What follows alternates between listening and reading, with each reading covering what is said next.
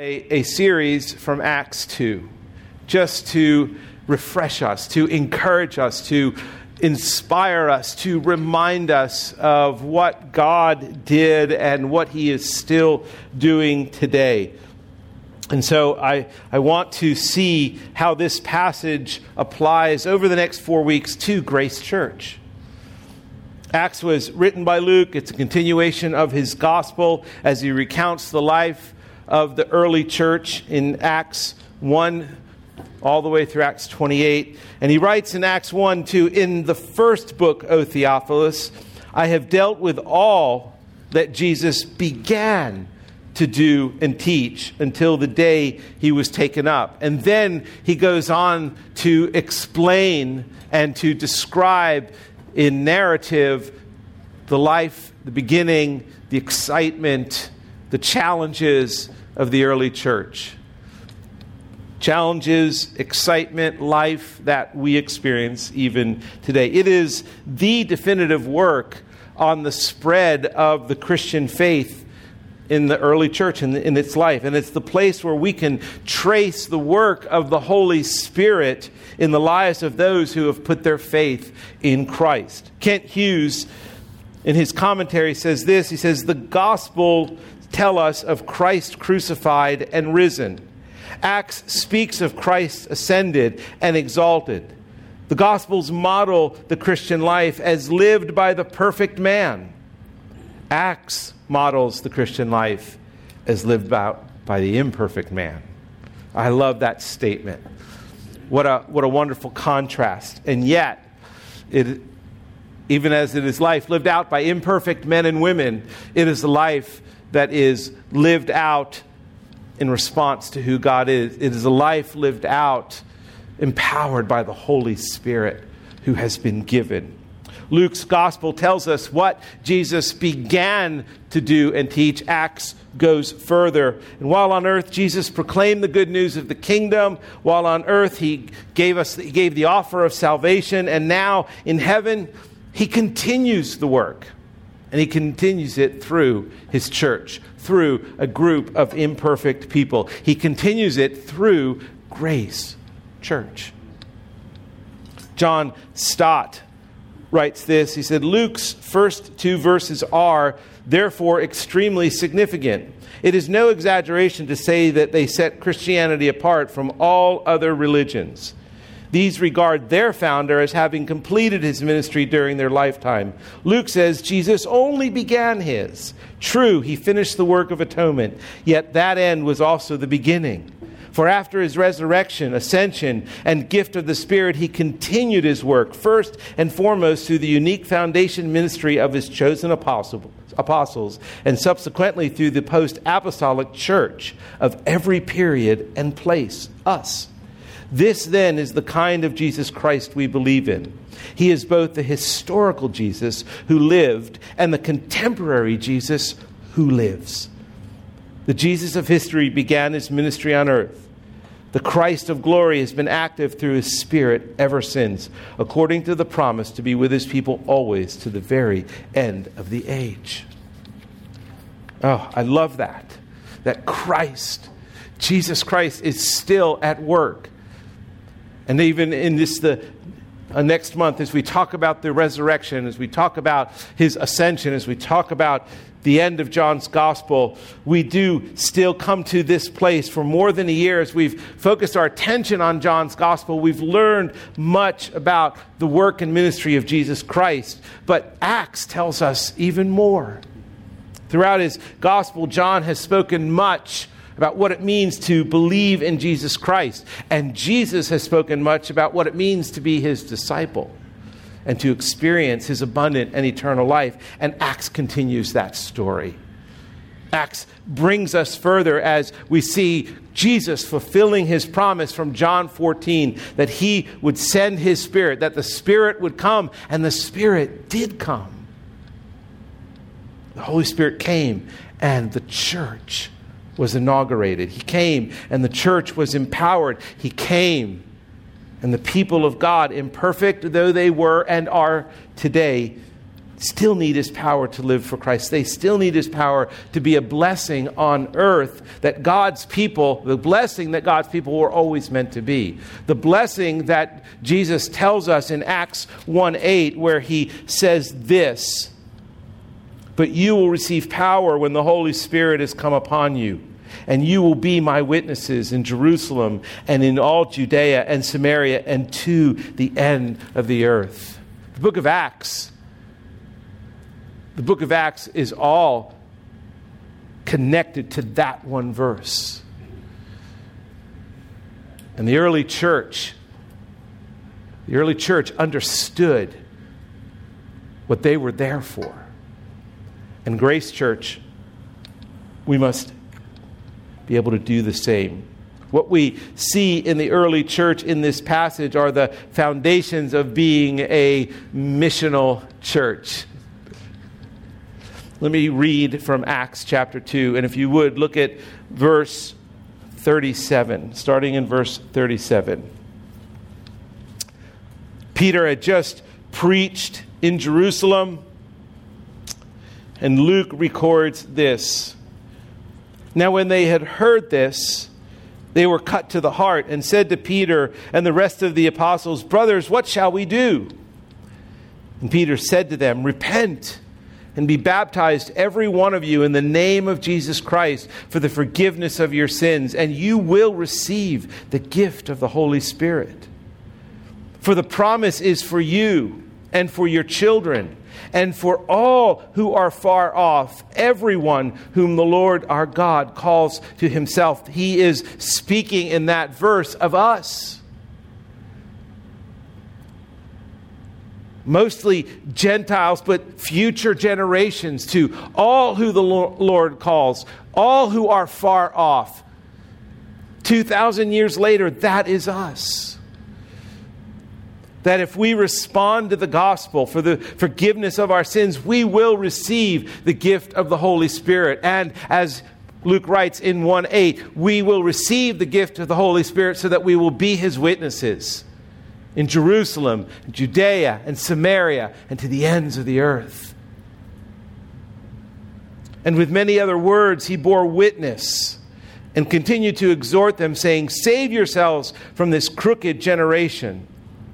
I think those words, crooked generation, have more meaning to us today than they've ever had. So those who received His word were baptized, and there were added that day about 3,000 souls. And then here's our focus this morning. "And they devoted themselves to the apostles' teaching and the fellowship, to the breaking of bread and the prayers. And awe came upon every soul. And many wonders and signs were being done through the apostles. And all who believed were together and had all things in common. And they were selling their possessions and belongings and distributing the proceeds to all as any had need. And day by day, attending the temple together and breaking bread in their homes, they received their food with glad and generous hearts, praising God and having favor with all the people. And the Lord added to their number day by day those who were being saved." Father, we submit ourselves to the authority of your scriptures this morning. Lord, we submit our hearts to hear from you, to listen to you speaking to us through your inspired word. And Father, I pray for all my dear friends here at Grace Church that their hearts would be receptive this morning.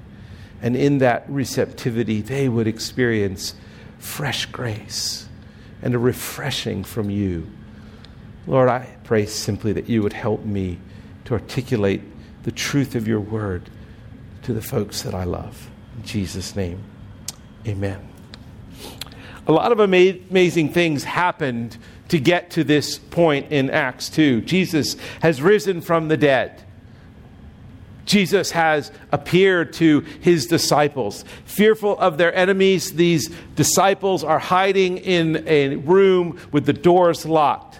And suddenly the promise of John 14 is fulfilled and the Holy Spirit comes. Tongues of fire appear. Tongues of praise now resound. Jerusalem is taken aback. Confusion comes. Accusations are hurled about these men being drunk. Conviction settles on many, and conversions occur with over 3,000. But the day's not over. After repenting and coming to faith in a city filled with enemies where they were hiding in a room, they now with new boldness begin baptizing these converts. History records that they were baptizing them in the pool of Siloam, in the pool of Bethesda, and any place that they could find water. Luke goes on to tell us that these new Christians are then added to the existing church, a church defined by their devotion to Christ, a devotion that is so attractive and so powerful and so unique. More continue to be saved, as we read in verse 47. And the Lord added to their number day by day those who were being saved. Luke describes here 4 elements that are necessary today as they were 2,000 years ago. Devotion to teaching, devotion to fellowship, devotion to the breaking of bread or communion, and devotion to prayer. And this morning, we're going to focus in on the first part, and they devoted themselves to the apostles' teaching. Now, Acts 2:42 through 47 is not a formula for church life, but a description of what the church looks like when its members are filled with the Holy Spirit and immersed in the gospel of God's grace. What a description it is. Redemption has been won for these people as for us by Jesus. And now this new church is breathing the air of God's grace. And they are exhaling a life devoted to the teaching of Scripture. Exhaling a life devoted to fellowship with one another. Exhaling a life devoted to communion, remembering the death of Christ. And exhaling a life devoted to prayer, to communing with God. Luke, in one paragraph here, is simply giving us his state of the church in its earliest days. Now, the word devotion defines what he means here. The literal Greek means continually devoted. There was this ongoing devotion. The expositor's commentary speaks of a steadfast and single-minded fidelity to a certain course of action. That's what devotion is. A steadfast, continual, single-minded fidelity to a certain course. A certain course which is the path of life in Jesus Christ. The narrow path. So my proposition this morning is the early church's devotion is not mystical, super spiritual life unattainable by most, but a practical life lived together in community and possible to all who belong to Christ.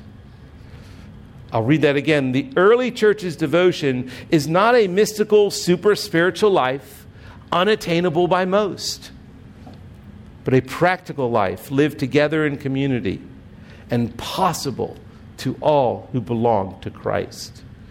We wanted to have a title for this message. It's simply entitled Devotion, Part 1. Now, Acts 1:8 is the force behind how the church practically lives out its faith together. This kind of life and the kind of church that is a witness for Christ. It's why we exist. It's why we're here. We enter this building each Sunday with a view to looking outward. We enter this building each Sunday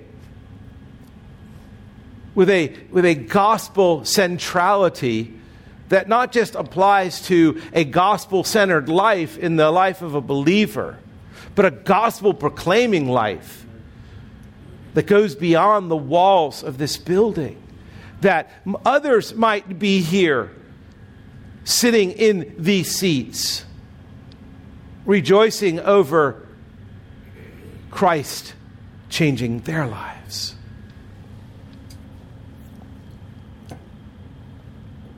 He begins in 242a, and they were devoted to the apostles' teaching. Luke tells us they were first a learning church. And verses 43 through 47 provide more detail on what that devoted church looks like, and it helps us to understand each area of devotion, beginning with devoted to teaching, to the apostolic teaching. What exactly was the apostles' teaching? It wasn't the Gospels, because there were no written biographies of Jesus at that time. It wasn't the epistles, since they had yet to have been authored.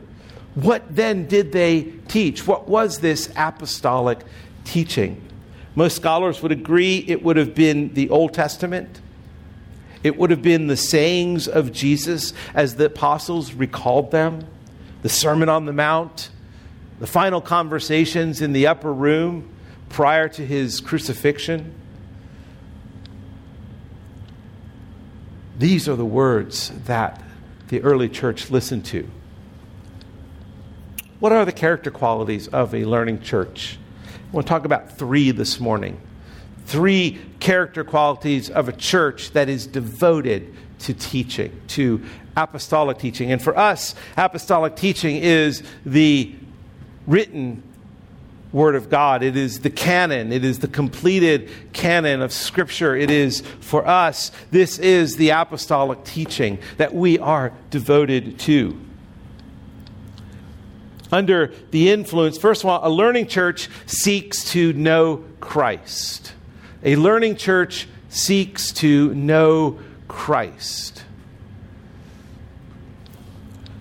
Under the influence of the Spirit, believers were hungry for God's Word. Kent Hughes said, being filled with the Spirit and being filled with God's Word go together. There's no separation. To be filled with the Spirit is to be filled with God's Word. 1 Peter 2:2, like newborn babes, long for the pure milk of the Word, that by it you may grow in respect to salvation. Like newborn babes, long for the pure milk of God's Word, that by it you may grow in respect to salvation, that you may grow in your understanding of the gospel, that you may grow in your appreciation of the gospel, you may grow in your awe of the gospel, that you may understand and know Jesus Christ and Him crucified. Today we have the completed Scriptures. It's an awesome privilege for us and a sober responsibility for us to hold this completed work in our hands. This is the inspired Word of God. These words are to be life to us. These words are to teach us about who Jesus is, what He has done, how we can know Him, and how we can live for Him. The purpose of preaching, the purpose of Bible study, the purpose of Scripture memory, the purpose of personal study is to this end, that you may know Jesus Christ and that you may know what He has done, that you may know Him crucified and risen from the dead. So many passages implore us and exhort us and encourage us and challenge us to love God's Word, to love this endeavor of knowing Christ, of growing in our knowledge of Christ. 2 Peter 1 His divine power has granted to us all things that pertain to life and godliness through the knowledge of Him who has called us to His own glory and excellence, by which He has granted to us His precious and very great promises, so that through them you may become partakers of the divine nature, having escaped from the corruption that is in the world because of sinful desire. For this very reason, make every effort to supplement your faith with virtue, and virtue with knowledge, and knowledge with self-control, and self-control with steadfastness, and steadfastness with godliness, and godliness with brotherly affection, and brotherly affection with love.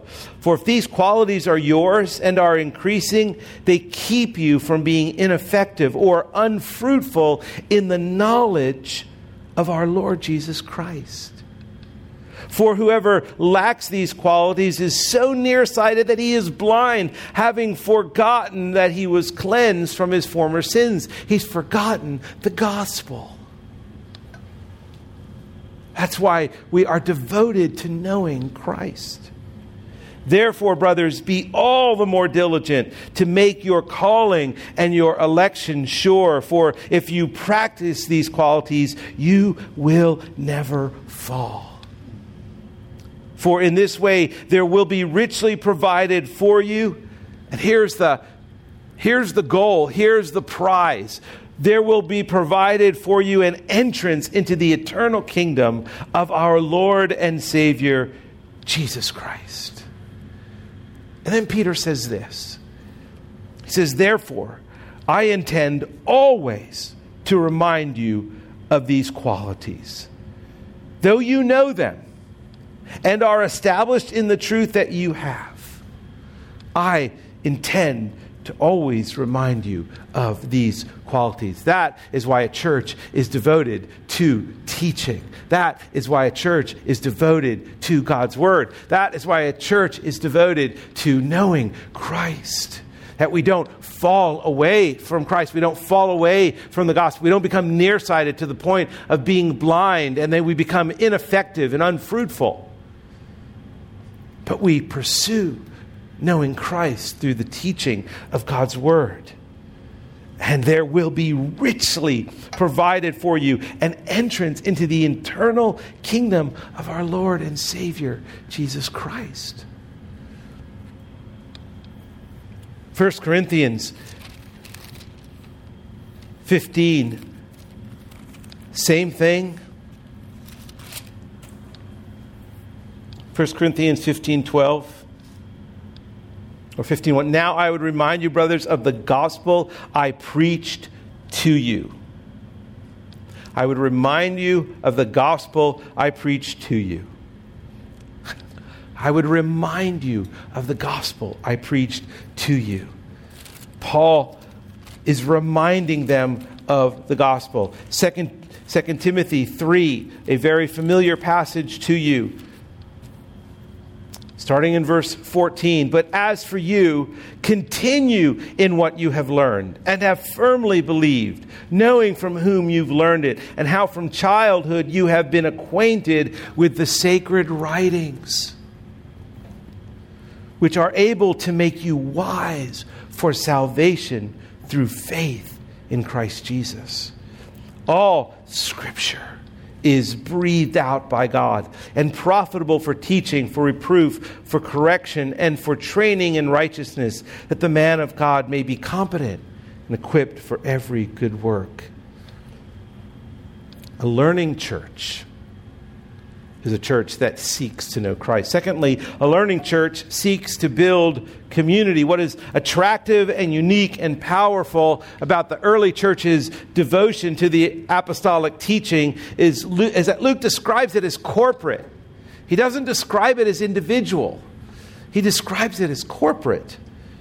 The gospel brought them all together, Jew, Gentile, rich, poor, men and women. In Acts, back into Acts in 239, For the promise is for you and for your children and for all who are far off, everyone whom the Lord our God calls to himself. The gospel, as we read in Ephesians, brought about a unity where people were enemies, Jew and Gentile, rich and poor, racial reconciliation, black and white. It didn't matter. There was this unity that the gospel brought. And as God's word is taught, and as we studied through Ephesians, we learned about the work that Christ had done in every human heart to be reconciled, not only to God the Father, but reconciled to one another. They were together as a church, as Luke writes, and they had all things in common. Verse 43, and awe came upon every soul. And many wonders and signs were being done through the apostles, and all who believed were together and had all things in common. And actually, that word together in the Greek is actually the same word that Luke used in verse 42 for devoted. They were devoted to be together. They had all things in common, and they were selling their possessions and belongings and distributing the proceeds to all as any had need. And day by day, attending the temple together and breaking bread in their homes, they received their food with glad and generous hearts, praising God and having favor with all the people. Luke implies that they put their highest priority on gathering together to sit under the ministry of God's apostolic teachers then, and today to sit under the ministry of pastors who preach the word of God to you, to instruct you in the words of Christ. And I believe that Luke mentions this first in his description of their devotion, their corporate devotion to apostolic teaching, to Scripture. I believe Luke mentions it first because it's of the highest priority. That God's people build community together first and foremost by sitting here on Sunday morning. They sat and listened together to hear about Jesus and his gospel. They learned together how to bring that gospel to bear upon their lives and to bear upon the lives of others. Brothers and sisters, for us, Sunday morning is our priority. It is our time to meet together to be taught God's word. We gather to hear God's word preached to us, myself included. We make this day of the week our highest priority. In the life of the church, there's no higher priority than the preaching event that instructs us in the truth of the gospel, that reminds us of all that Christ has done and all of who God is. It safeguards us from doctrinal error so that our faith may not be shipwrecked. We believe when we come on a Sunday morning, we come with this faith, we come with this hope, we come with this understanding that when we open the Bible and we hear God's words preached, we believe that God is speaking. Yeah, it's my voice, but it's God's Spirit working through this book into your hearts. The Spirit bringing illumination, bringing a clear understanding, bringing conviction, bringing faith. We believe God is speaking to us when His Word is preached. We trust that the Holy Spirit is doing today what He did 2,000 years ago. When we listen to the preached Word, we should be awed, and awe came upon every soul.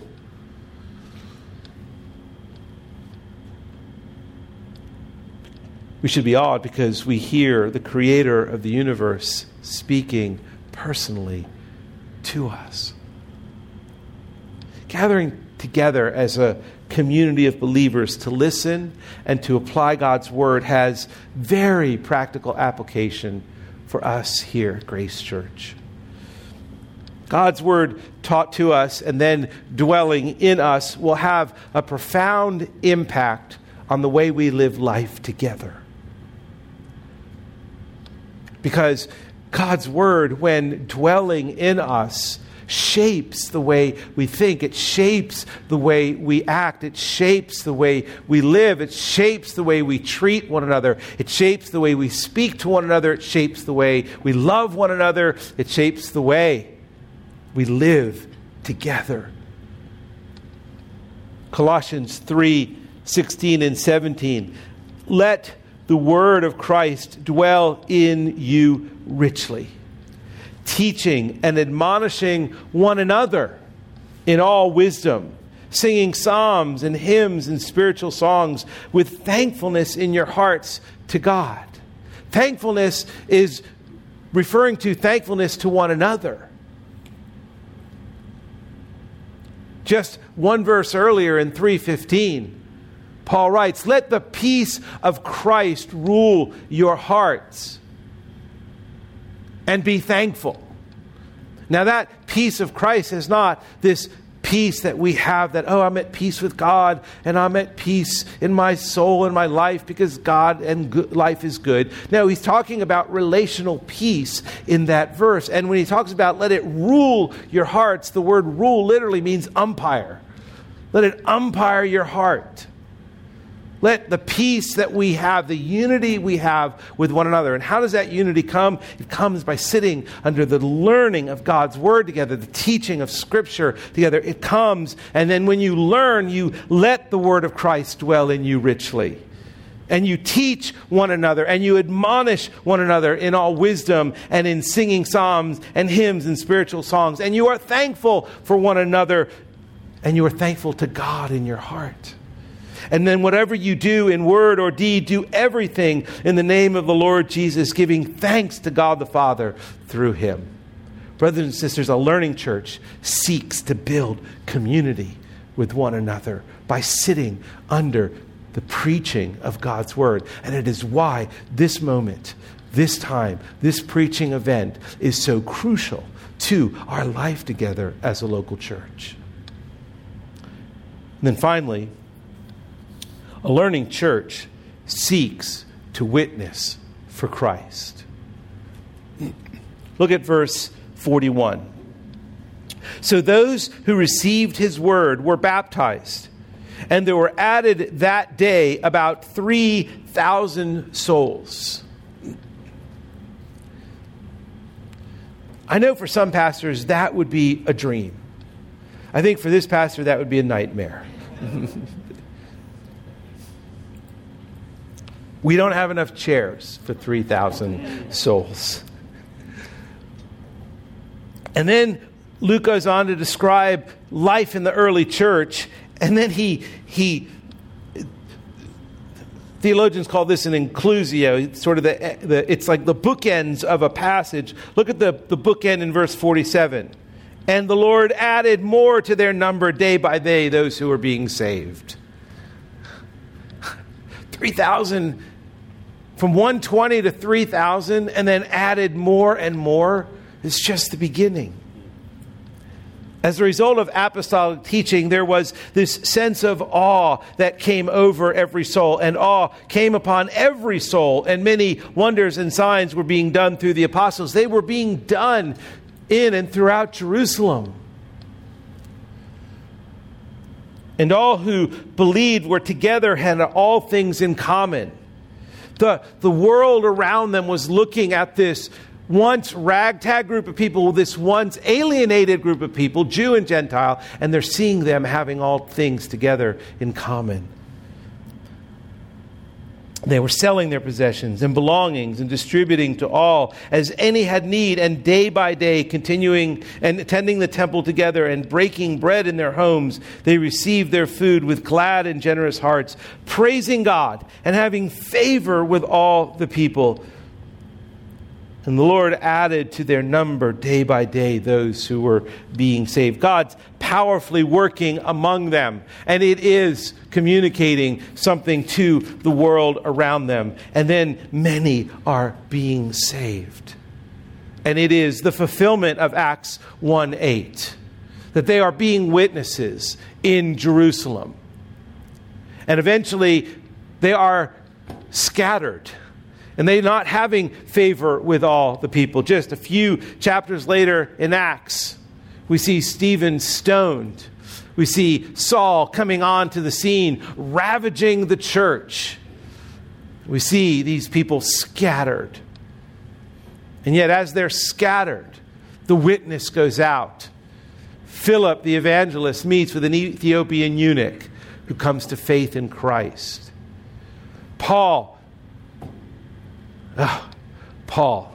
gets saved, and the world is turned upside down. And the witness leaves Jerusalem and goes into Judea and Samaria and eventually to the ends of the earth. I mean, think about it, my friends. Jerusalem is halfway around the world from here. And the gospel is here. It came to the ends of the earth here. The preaching of God's word, the preaching of the gospel always has two intended effects: to safeguard the faith for those who know Christ and to bring to faith those who do not know Christ.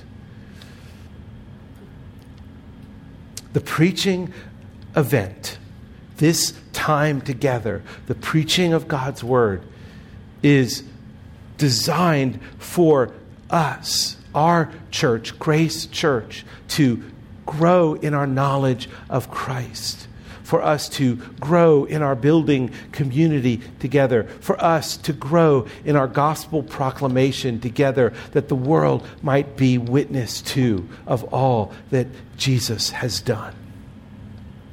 Now, as always, we must ask the text this: what claim upon my life is this passage making? What is my takeaway from this passage this morning? And it's simply asking, are you devoted to God's word?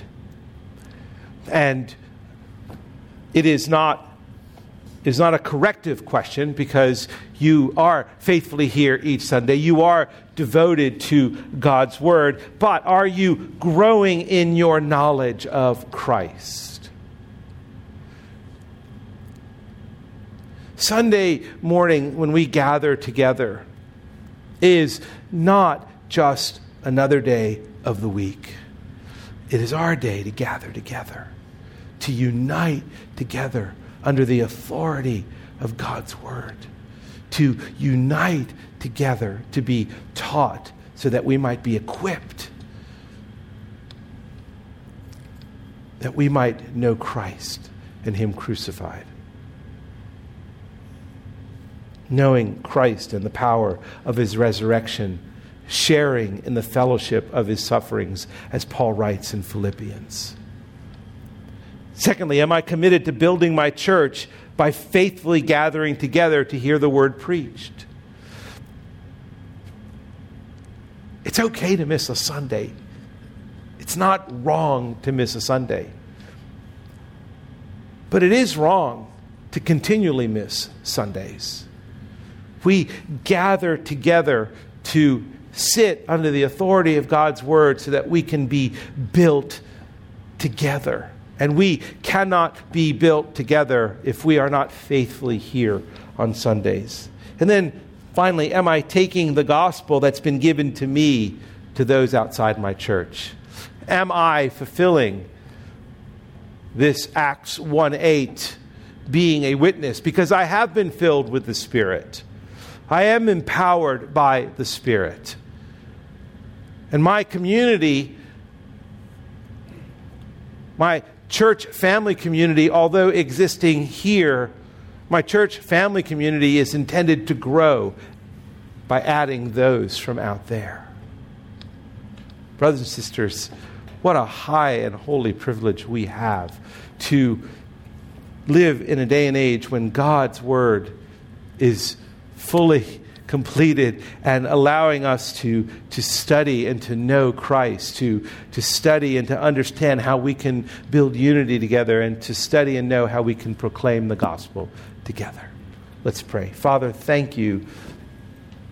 Thank you for giving us your inspired word. Thank you for opening our hearts and our minds by your Spirit to understand this word, that we might grow in our love and knowledge of you. Lord, I pray this day that you would make Grace Church a witnessing church that boldly, faithfully, passionately proclaims the amazing gospel of Jesus Christ to those who are perishing. I pray this in Jesus' name. Amen.